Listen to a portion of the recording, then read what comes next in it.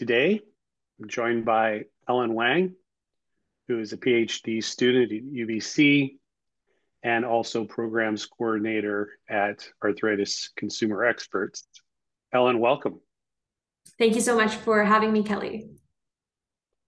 You're part of the ACE team, along with myself and a couple of other team members who attended the latest Canadian Rheumatology Association and Arthritis Health Professional Association's annual scientific meeting. This year it was held in Quebec City in February.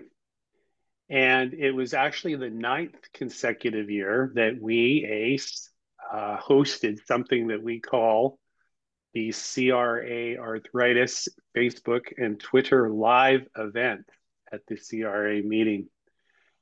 And during that program, at the meeting, we interview as many of the leading rheumatologists, researchers, patient organization representatives, physiotherapists, occupational therapists, and other arthritis health professionals who are attending and presenting at this meeting. So it's a gathering every year of some of the smartest leading people from our arthritis community.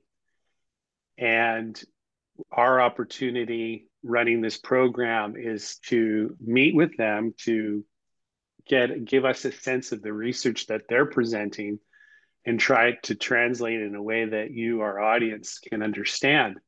And as part of that effort, beyond the CRA arthritis program itself, we thought we would devote an episode to some of the highlights that we learned about during the meeting. Ellen, you're going to walk us through some of these highlights.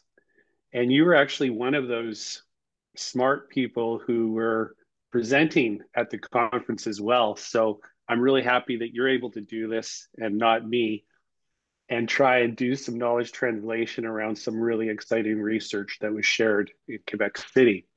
So I'm going to turn it over to you and hope that you can provide us some of these highlights. Absolutely. And Kelly, always an honor. And truly, I do want to say it was an absolute privilege to be there. It was, I would believe, was my first in-person Canadian conference, and to have the privilege to speak to all those great minds and all of, I would say, the individuals who are so passionate about arthritis care, about arthritis advocacy. You could tell that, as soon as you walked in, it was very much so close, tight-knit group of individuals who were just there to support each other, there to learn more. And I think the beautiful thing about going to a conference is, I think, really just having your eyes opened about what different people are doing across the country, whether that is in research, that is in advocacy, that is in dissemination or learning to share information. So one of the kind of really exciting things from one of our partners, the Canadian Spondylitis Association, they recently rebranded and relaunched their new website. I had the pleasure of interviewing Jeff Beach, the former president of the SPA, and we had a really beautiful dialogue around the role of patients in advocacy organizations, and how it is really important, and ways we can get knowledge into the hands of our end users or of those patients. And, I would highly, very much so, encourage everyone to check out the new SPA website.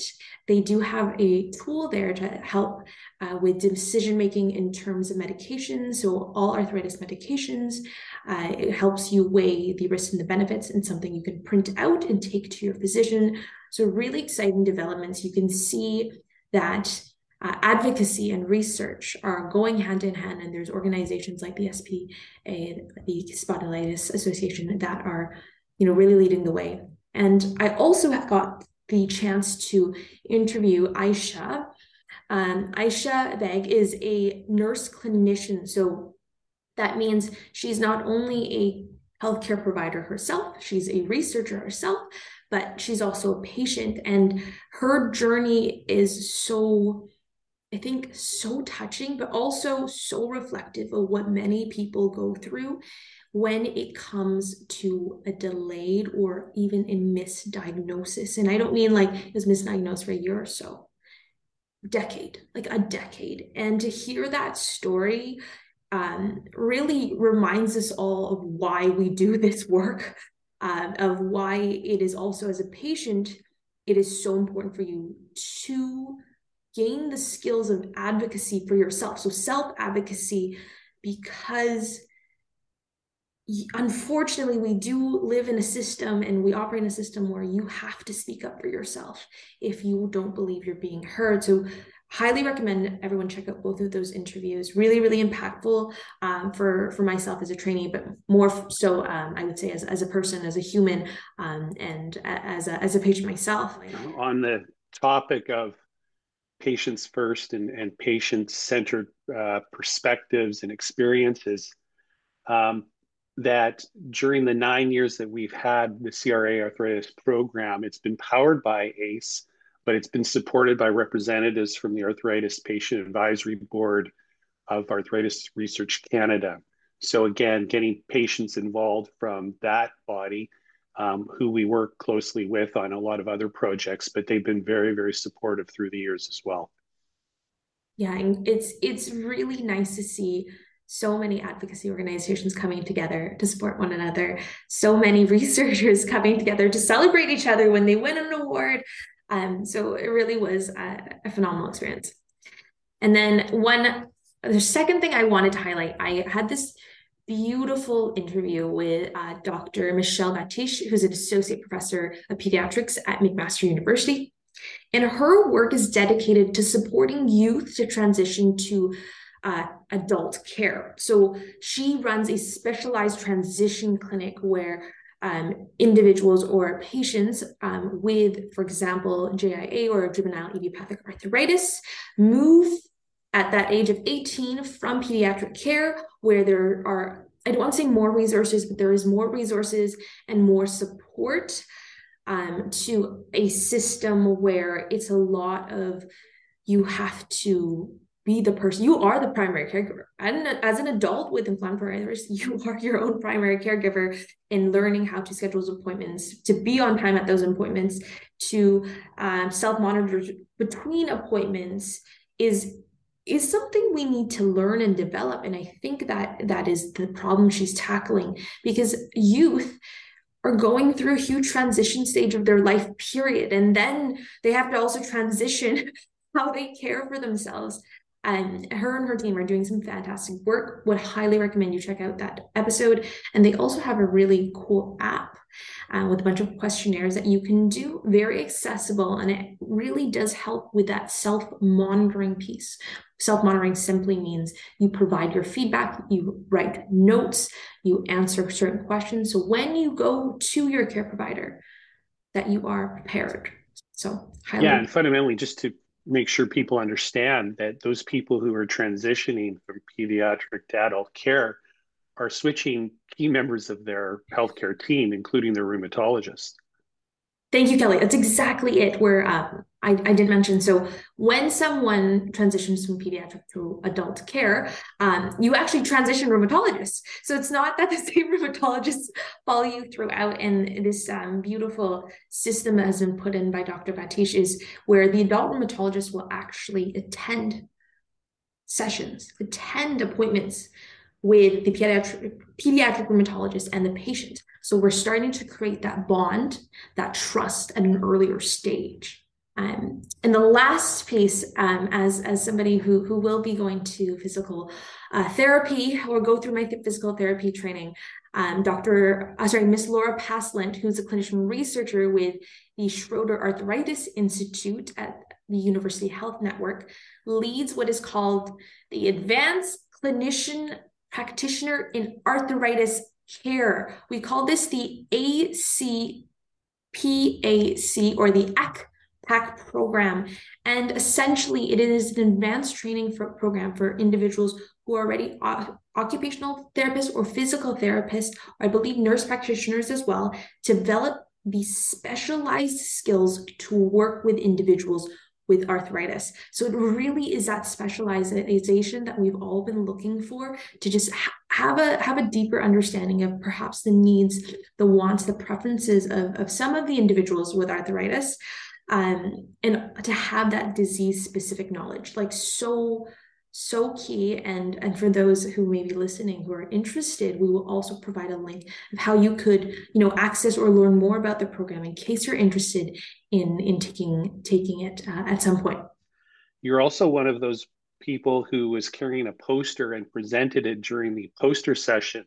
So I think we're missing maybe the most important piece of research, and that was the one that you presented on behalf of ACE. Can you tell us about Yeah. that?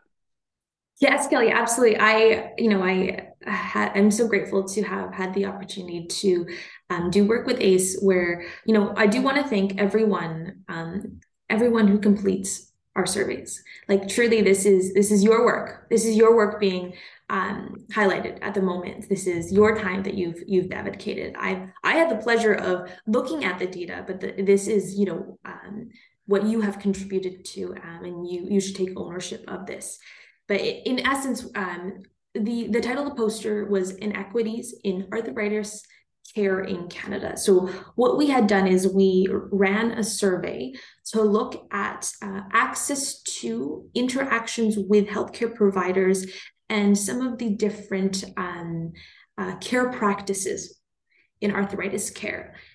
And when we looked at the data by dissecting it between women and men, individuals of color, so Black, Indigenous, and people of color, what we call BIPOC, and white, we saw truly astounding differences. And if you look further at rural and non-rural, you would be absolutely blown away by some of those differences, whether it was, for example, if you were a person of color and you lived in a rural area, your ability to access care, we would know instinctively, right? You could guess that it's probably a little bit harder to access care, right?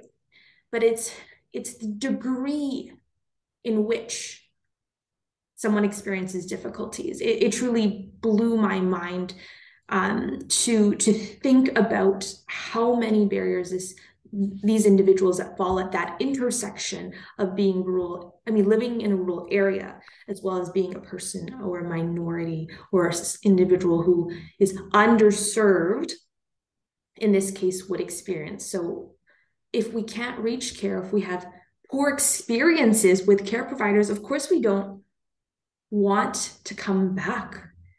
If our worries and our thoughts are dismissed, or we get spoken to in a tone that's not very gracious and not very welcoming and a little bit condescending, that isn't good care, because dare I argue that part of care is that interaction that you have with the care provider. If that's toxic, then it doesn't matter if your healthcare provider prescribes the right medication to you. It really doesn't matter at that point, because that interaction itself was so toxic. So we were able to really dig into the data and look at some of the intersections. And yeah, what we found was really interesting. Not only because the numbers were wow, but because it came to realize like these are real people living in Canada. So it's not just like, oh, I'm looking at some numbers of people who I will never get to talk to in my life, and it doesn't matter, this is another country. It's like, no, this could be my next door neighbor. They could be one of these data points that, I'm looking at or trying to understand. This could be somebody I pass in my clinic. Perhaps they had to drive 4 hours to come to a rheumatologist. Well, I don't know. And that was like the impact it had on me. I was like, wow, these are real people that live in Canada. I think what was encouraging is that ACE's poster that you presented was one of several that looked at health inequities in Canada. So it's a conversation that patient groups aren't only having, but clinicians are, arthritis health professionals are. And I think there's a real opportunity for the community collectively to start not just examining these gaps, these disparities, but to start addressing them. And I think we had some very constructive discussions, conversations during the meeting. And I know following up, we are going to be meeting and speaking to a lot of people. And just a reminder as well, as it relates specifically to Indigenous care, ACE is helping lead the community towards a path of truth and reconciliation, and you can find information about that on our website.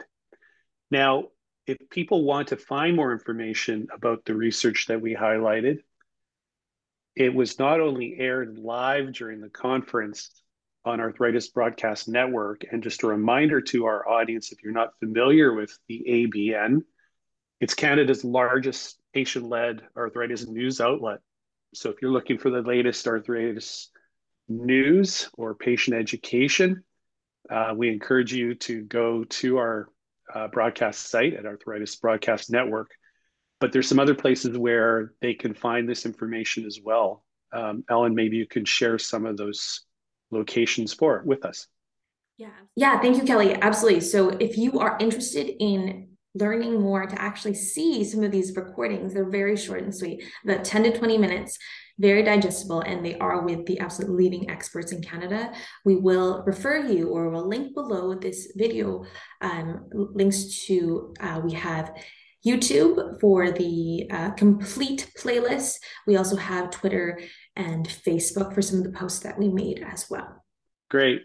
Well, thank you very much for spending some time with us today, Ellen, and sharing this important news and information and updates that we were able to provide from the CRA annual meeting.